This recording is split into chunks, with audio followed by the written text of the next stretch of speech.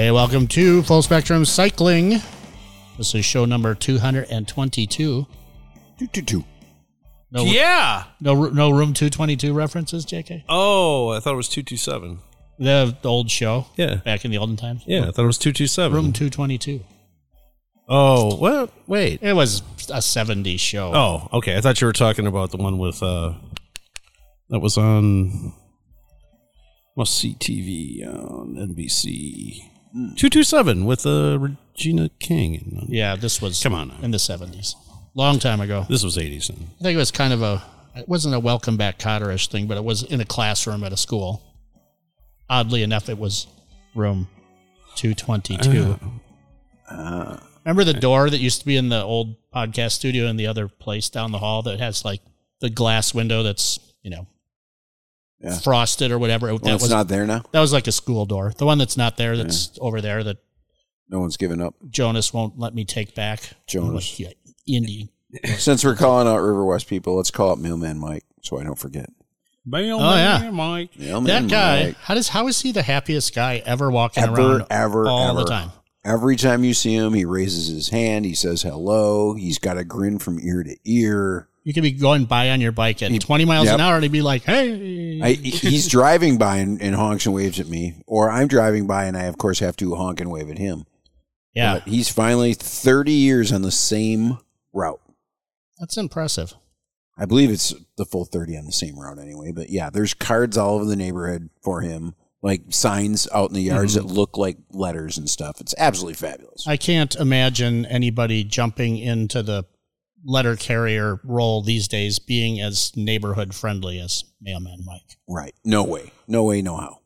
My buddy Steve started, that's probably, when do you think Carini started? 15 years ago or something? And I think he's a conscientious guy, but I don't think he's, happy-go-lucky like Mailman Mike. Didn't Roach do that? Steve Roach did for a minute, Okay. and yeah, he's doing something else now. Okay. Yeah, because I saw him walking his dog down the street. I'm like, aren't you supposed to be delivering the mail, man? Yeah, no, Mailman. he actually, Man. I think that was a very, very short. After he got the job, it turned out to not be what he hoped it was. And But I saw he was in River West, which was... Yeah, but they were riding him hard to make his deliveries and stuff, just like they did Mailman Mike, but Mailman Mike had enough seniority that they couldn't do anything about it. Well, His supervisors hated him, which is why everyone else loved him, because he would stop and shoot the shit with you for a couple of minutes, and Postal's frowning on that hard. They're like, no. Your efficiency experts are messing up the neighborhoodliness of your mailman. So For your federally funded employee. I think bite me. we are on a training route where I live. So it changes regularly. We'll get our mail anewhere from 10 in the morning to 10:30 at night. There's no consistency about when it gets there. We have a current mailman who is he is clearly on the spectrum, or as they like to say now, neurodivergent, diverse, and he carries a very large friend? He carries a very large horn that he honks at all the dogs. Huh. And I mean, he literally scares the shit out of the dogs, and it's like, and No wonder they want to bite mailmen. Yeah, you right, can use that, right. Sven. He's Beast. So, and he Away, often beast. delivers the wrong mail. So I will miss Mailman Mike and my former mailman on my old duplex house, which hopefully will be sold soon. So yeah, you're never going to be able to replace Mailman Mike. That's true. I hear he's going to Puerto Rico. He goes there. That's what he's done for his vacation for like the last 10 plus years. And he told me when I saw him actually outside of Snail's Crossing as he was delivering across the street. I still remember where it was. He says, when I retire, I'm going to Puerto Rico. I go there every year. He's like, it's the greatest area to go. He's like, the food's great. The people are super friendly. And I do know another couple that have moved there and said the same thing. So, I wish him all the best. And I mean, sounds like heaven to me sometimes. Sounds good. Yeah. Hey, I'm gonna start at the top of the list today. Up. On September 30th, which is Saturday night, a week from tomorrow. Oh, speaking of a week from tomorrow, I'm thinking of putting the show up on Thursdays now instead of Fridays. That's not the top of the list. Since we're doing, I got distracted. So tomorrow, blue thing. So a week from tomorrow, September 30th, is the Nut Factory Open House. Which is fun. A great event. Lots of fun. Our whole building of artists and creative type people will be doing it, plus across the parking lot at the, what do they call that place? Fur Factory. Oh, I didn't know that. Okay. And the toy factory down the street. Is doing it too. Yeah. I don't know. They're doing Doors Open. Is this coming? Is it tomorrow or is that? That's tomorrow. Oh. So Doors Open is also happening tomorrow, which would be the 23rd and 24th. And some of the stuff in the neighborhoods on that too. Let me inject with that for a second. If you have not gone to Luna Furniture on Burleigh during Doors Open, it will blow your mind. They make this absolutely incredible furniture that is outrageously expensive. It's all made from scrap wood, so it's like brush wood and stuff. So it's kind of country-ish, rustic. Thank you. That's the term I was looking for. And they make it all in there. They work regular shifts there. You hear nothing from the outside. The equipment is, all of it's over 100 years old. They have all the seamsters on site. So everything is made in this building, and it's absolutely immaculate when you walk in. It is totally worth going to. That one stop alone is worth going to. So is touring WMSC. I just did it. I did it like 2 weeks ago. But yes, for WMSC. Right. Also a cool one to go to. All right. So that's Nut Factory Open House, 6 to 10 p.m. on the 30th. Mm-hmm. We're going to have the door open of our thing. It's pretty messy. I think it'll look a little different. It's fun. I'm doing pretty well on getting the podcast room and the other place going. So all this stuff goes out of here and all bikes come in here. Yeah. That's kind of the plan. Right. Since we have until that very... How are we going to have music in here, though, if you're taking all the music and putting it over there? Oh, I got other music. Okay. I got music. I'm going to leave the big ARs in here. Do you have music that you could dance to? Maybe. You can dance if you want to. Dreamweaver has passed away. I didn't see that earlier in the month, but Gary Wright. Oh, yeah. Dreamweaver. That was a song I somehow listened to a lot back in the olden times. Yeah, I guess it was earlier in the month, but, well, that just goes to show you old people know a lot of people who pass. 'Tis true. So I've had I've had this on the show notes for a couple of weeks. I don't know if we've ever talked about it though. It's handlebars, folks. I love handlebars on my bike. Somehow they're just so easy to control your bike with. But are you making a joke that you like really wide handlebars? Actually, I'm not a super huge fan of the mega wide ones. I'm getting tired of them. It's just these are my low side is coming in like a condor. It is. It's kind of like it. I just don't like going through doorways with it. Right. You can't get too tech. Some like the Tosa trails have some really narrow spots, and you're like, you're going to go. You have to kind of shimmy through them with your wider bars. I get the idea. There's like a moto. But there's a light. What is it? It's right across the street from. I mean, it's sidewalk riding, but you kind of have to. Right across from Bel Air. And right where the tasting room is closed. Oh, yeah. Like right at the end of the bridge, you have to kind of do even with like normal bars, you kind of have to do a I know exactly what you're talking about. I helped with a little extra wider, gets you a little more scary. Yeah, you kind of roll up on the roll up off of the and pedestrians pole. Like to just kind of pop up from a car right around there too, and hey, we all use that. Actually, they have more domain there than I do, but.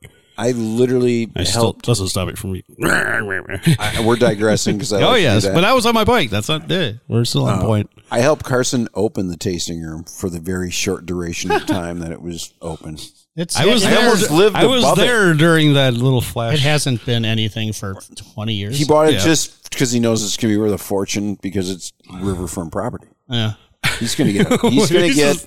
He bought. I'm sure he bought it for like nothing. Right. Like I'm betting he bought it for $50,000. And he's just holding it. He's going to get $500,000 plus, and it's zoned retail or it's zoned. So yeah. Well, I would just He's no think fool. they're going to put a big ass apartment there like everywhere else. Well, but he's going to get $500,000 from doing it. I want to see another show there, though. That is true. That is true. So just crack it open and it'll do gorilla style.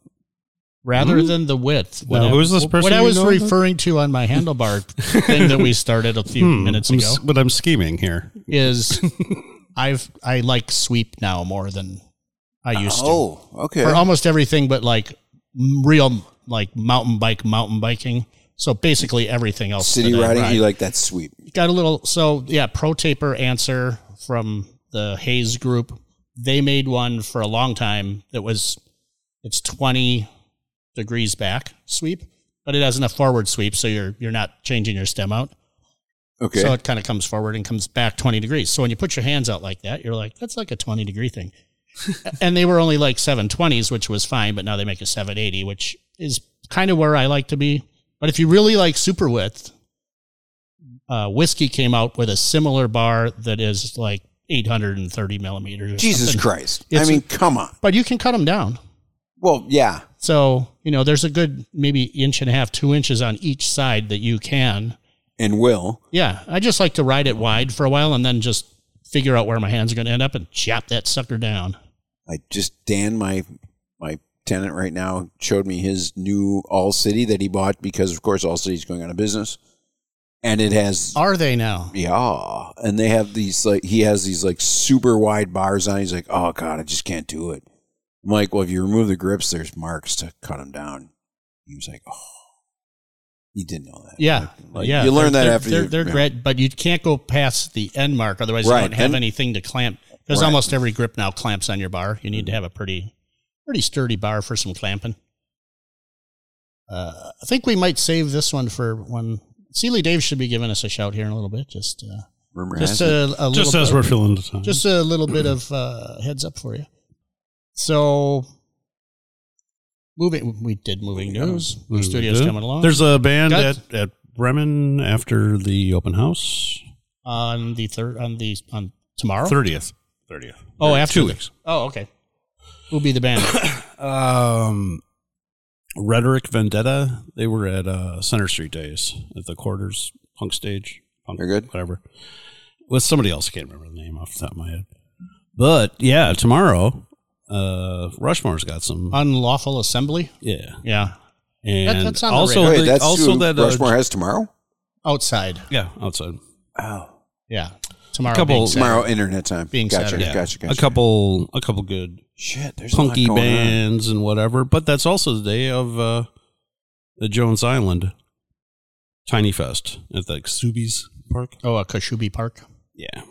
So excellent. I'm smelling a voyage down there on Saturday. I'm hoping I can take a little bit of time this weekend to ride. Last weekend was all painting and moving, but all work and no fun. No fun for me. All right, I got a green light here. I got a green light. Green light. I have a green drink. Hey, welcome to the radio program. Caller, who do we have on the line? Hey guys, it's Seeley Dave. Oh, hey, Al. Tony says probably Seeley Dave. Hi, Seeley Dave. How's it going? It's him. Hey, how you guys doing? We're doing well. How are you? I saved a thing in the show notes just to get your take on Sepp Kuss winning the Vuelta. Is that something you were following? Right, and I was right. Yeah, sure, absolutely. Yeah, I totally was following it, and the controversy, and I was hanging out with a couple other Durangotangs, as they're termed, from the pro cycling world this last weekend at Chequamegon Mountain Bike Festival, which is one of the races in the Lifetime Grand Prix series. So we had all the top pros in the sort of gravel world are here, and a couple of which are from the men. There's a woman from Durango too. I can't remember her name off the top of my head, but Cole Payton, and who's not originally from Durango. He's 25. He's originally from Washington, but lives in Durango now. And then Payson McKelvin of the Adventure Stash podcast guy. They were there. Cole got third. 25-year-old, he got third, and Alexi Vermeulen who's not from Durango. He's from He's from Michigan, Pinckney, Michigan, and he beat Keegan Swenson, who has won every single other Lifetime Grand Prix event this year. And everybody was comparing Keegan. If you follow any of this, so the Leadville 100 is also one of the Lifetime Series, and Keegan set out to set the record at the Leadville race, which he did. And the second place finisher was Alexei Vermeulen, who finished 25 minutes after him. Holy mackerel! Where did he find a shortcut? Right? It's just an insane gap. And everybody has been analyzing his power profiles and stuff. And Sepp is also from Durango. Sepp doesn't publish his power profiles. Keegan does after every race. And they were just crazy numbers for above 10,000 feet. Basically that whole race takes place above 10,000 feet. So there's been all this talk then about when's Keegan going to get, offered enough money to move to the World Cup stage and the pro peloton in Europe and follow sort of in Sepp's footsteps. Yeah. So anyway, and I got to hang out with Cole Payton, who's the new Durangoan, Durangatang, 25-year-old from Washington, who got third. And he was just he looks like he's 12, first of all. He's 25. And he was just the nicest guy. My wife was hanging out with him a little bit before the race. And then the night before, I think he came into Rivers Eatery. And then I saw him at the end of the race at the podium and was chatting with him. He actually recognized my wife from the night before and said, hey, I hear you used to guide trips out in Durango. So he actually reached out to me, which was pretty nice as a pro, and then I also got to chat, just say hey to Payson, who I love his Adventure Stash podcast. So he did a specific one about Keegan's power profile after Leadville. If anybody wants to get all geeky about watts per kilo and about for 20-minute efforts above 10,000 feet and compare it to Geraint Thomas and stuff like that. Towards the end of his podcast, after Leadville, he does a review after every one of the Grand Prix series. He's a coach too, I think. So he's all into those metrics. He gets super into it. It was very interesting. Very interesting. So anyway, great race this weekend. It was a different finish. Peter Spencer, the guy from Lifetime, there was some confusion last year between the short and fat and the long course, the 40, and a bunch of people accidentally went the wrong way, and because the short and fat finish is sort of crosses with the long course. So he wanted to try to simplify it. So I do the GPS mapping and stuff for that event. And he asked me to see what he said, connect the long course. So it finishes on the same, route as the short and fat, and then get rid of something else. So it's still about 40 miles. So I did that for this year for him, and I had to get rid of the Lake Helene section, which is sort of like a flat gravel section. And adding the short and fat finish added an additional 500 feet of climbing right at the end of the race. That should be interesting for people that just beat themselves up. Yeah, I got an earful about it from the guys, my friends who were staying. So what was the actual what was the course length? 40 or was it longer? Because I saw Jay Henderson. It was just a touch longer. So last year was just a shade under 40. It often has been back in the day when Gary ran it, has been less than 40. And sometimes it was longer though too. Last year it was a little bit shorter. This year it was a little bit longer, plus the additional climbing at the end. It was 41.9. Okay. Most people had, let's look at Alexei, who finished in 2:03 at an average pace of 18.72 miles per hour. Oh, he's a pro, so their course is slightly shorter. Oh, okay. I have to go to somebody else who's not a throw. I think Hollywood was like, I'll he's not a slow guy, and I think he was like 323 or something. I didn't look up him. I didn't see him. I did see Gene Oberpiller was here racing his 1993 Bridgestone XL1 that he won on way back when. So just a Gervin suspension stem, and the mustache handlebars, all the original like Diacom brakes and stuff like that. I saw the making of that bike on I think it was on the Facebook. They were putting new tires on it and setting it up for this event because this was his 30th anniversary or something, or something like that. Yeah, he stayed at a friend of ours nearby here in Seeley. I didn't see him. I saw his bike after the race. So a friend of ours, Will Stoffel, who's the guy that runs the tent for Allied Cycles.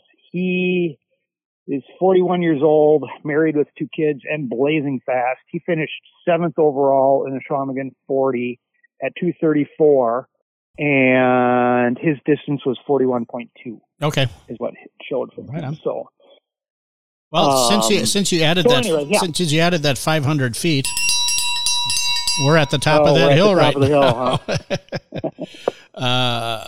Tony brought in today's show beer. It is. Oh, it's a happy beer. It's a Third Space Happy Place, which is kind of a staple beer around here. Can't go wrong with that, right? Yeah, you can't go wrong with Happy Place. Yeah. What are you gonna do? Put your helmet on, Tony? Are you getting ready to leave? What's he doing over there? What do you got, Dave? I am drinking a choke cherry old fashioned. Oh, okay. I don't think that's the first time you've said that on this show. I'm pretty sure you have this once or twice. I think the last time it might have been a choke cherry margarita. They're good for that. So I make choke cherry syrup, but I leave it, and they're super bitter. But so you have to add sugar. But I leave the syrup still slightly bitter when I make the syrup. So for the old fashioned, I have to add maple syrup, and then of course oranges and bitters and stuff like that. And of course, some whiskey. Very mixology-ist of you. Yeah.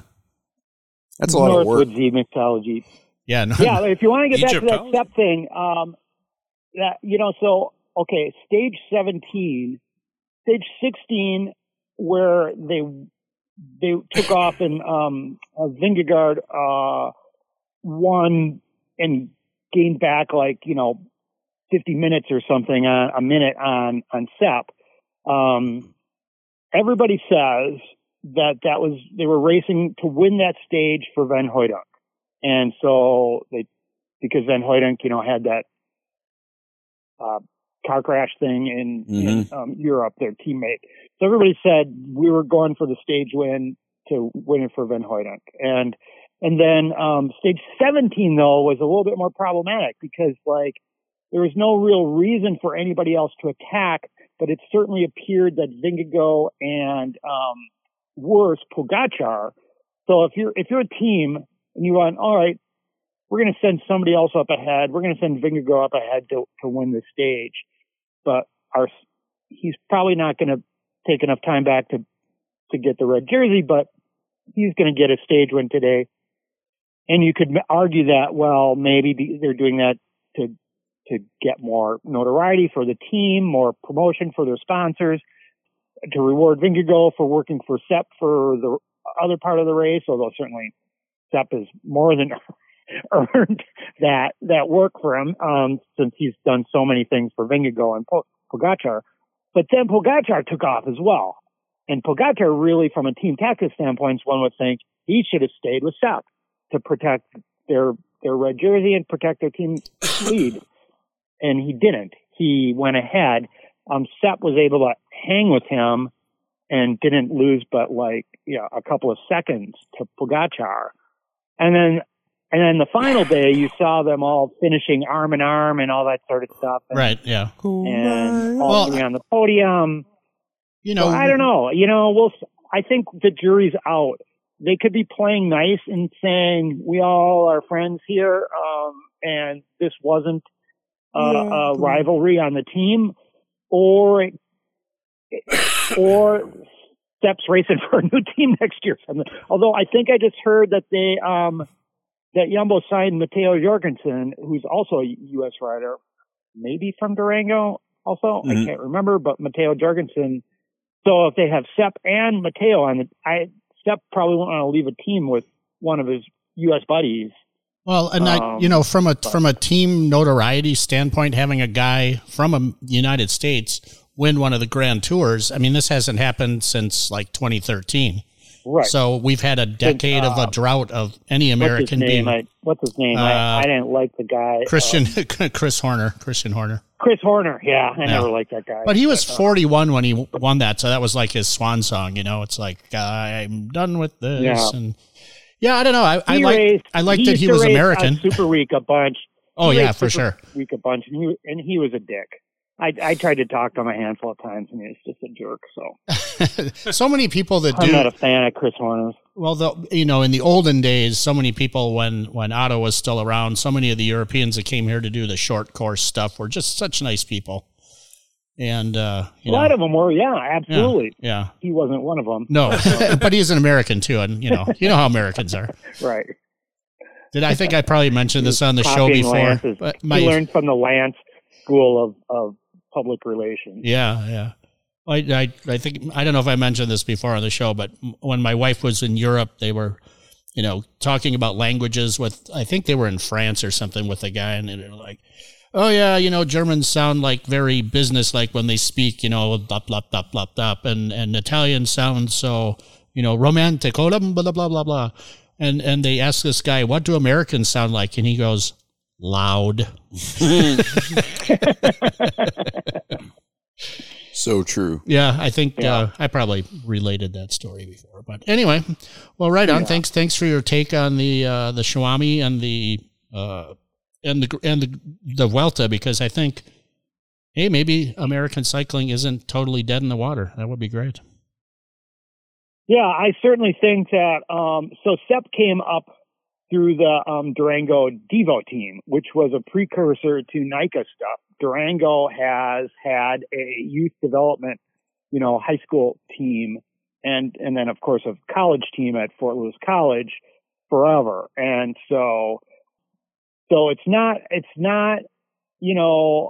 shouldn't be unexpected that Durango is producing some great riders. Plus, of course, there's like, a dozen other, top pros that live in the area, in Durango. So, but I think that NICA is having that same effect across the country, and NICA there's more cream to rise to the top, and so than there used to be, and there are more kids that see a path forward for cycling as like a college or opportunity or as a career. So I think that we'll be seeing more and more of that as, NICA continues to grow and expand. Yeah. It's one of the best things, I think, even from like Garrett, my son has done it for 6 years, and he's not super competitive, but he has fun out there, and he wants to continue mountain biking and riding bikes, but he doesn't, the competition thing, he's like, meh. So he can just go ride mountain bikes and have fun, and I don't think that's great. And NICA's fine with that too, even having people if they don't want to race, I think. But what NICA does do is create a space for people, for kids to try something that prior to NICA they might never have tried. And a lot of the kids that like bike racing or mountain biking maybe aren't, traditional ball sport, team sport sort of, kids who wouldn't try out for, football or, track or something like that, yeah. So yeah, I think it's a great thing, and it'll probably just help American cycling on the world stage improve. So excellent. Yeah. All right, Dave. So anyway, no bugs up here. Really still great weather, and the leaves are just starting to turn. So this is an ideal time to come visit the Northwoods and ride mountain bikes or gravel if you're interested. So peak color up there would be what, 3 weeks away, 2-3 weeks? Yeah, it'll be. It sort of depends, but it's usually like the sort of like the first weekend in October, the last weekend in September, sort of thing, somewhere around there. Yeah, and then it makes its way down the state. So you've got opportunities to see the changing of the colors. All right, Seeley Dave, thanks for the call. Oh, hey, just real quick though, we gotta figure out what we're doing with this salon chair versus the suspension bar stool. Yeah. Chewy's been busy with hockey stuff, but we'll figure that out. Your photo of those Manitou stools was awesome. I remember you talking about them, I think you had one for a while, and now you got. No. So what happened was way back when I was at the bike fed, and we had that coffee shop in our building. When Schuler owned the building, there was a coffee shop there on Venture, and was it Venture? Mm-hmm. Something like that. Yeah. Mm-hmm. Yep. Venture, and then we had the Hall of Fame bike shop, this little community bike shop that our mobile bike repair worked out of there. And so I asked Hayes if they would make some bar stools out of suspension forks, and then the footrests would be answer stems and bars mounted. So the suspension fork upside down with a bar stool seat on top of it, and then on the upside down the stem mounted to a pro taper handlebar at the bottom, and then a base to have it stand. And so they made 3 of them for the bike fed for that Hall of Fame bike shop. And then when that closed, we auctioned those off, and some lucky soul got them. And I've missed those stools ever since then. So Todd Summers, who worked at Hayes, was up last time at the Chequamegon, and he and I connected. And I said, dude, you guys got bins of like returned forks, right? Just next time you come up, just bring me like 3 of those forks, and I'll build my own stools out of something. Well, it turns out when they made those 3 for the bike fed, they made another 3 for their office. And they've kind of just been, knocking around their office in various different rooms. They didn't really have a purpose for them. So Todd scooped him up, asked Darren, who's kind of like the overall head of the Hayes Bicycle Group, hey, can Dave have these? And he said, sure. So he brought Nice. 3 of them up. Todd brought 3 of them up and just gave them to me. Wow. Awesome. Those would make off. So they're not modern. So they're not the current, Maddock and Mastodon. They're the old forks. But they're pretty sweet. Yeah. Right. Well, we'll have They're to bouncy. we'll get the salon chair versus what do you call it? A bouncy chair? I think they're just. I'm going to call it like I might add a segment to my podcast. I did actually record an interview with somebody. I had about a month-long gap for various reasons, but I do have an interview in the can to add an intro to. But I think I'm going to have a segment for when we talk with TJ about like the trek trails, the gravity trails that they're building at Mount Telemark, called like the Manitou Suspension Lounge. And so I think they're going to be something with that. Right on. All right. Well, we'll get it going within the next week or two. But yeah, ramble on. Very good, Dave. Seeley Dave, everybody. All right. Good to talk with you guys. Right. We'll talk to you soon. Bye. Adios.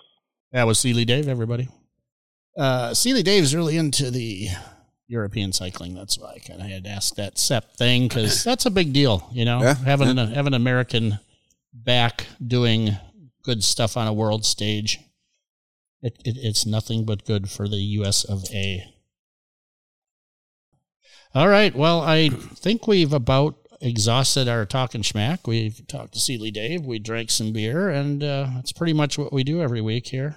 You guys got anything before we pull the ripcord on this bad Oscar? I don't know. Nah.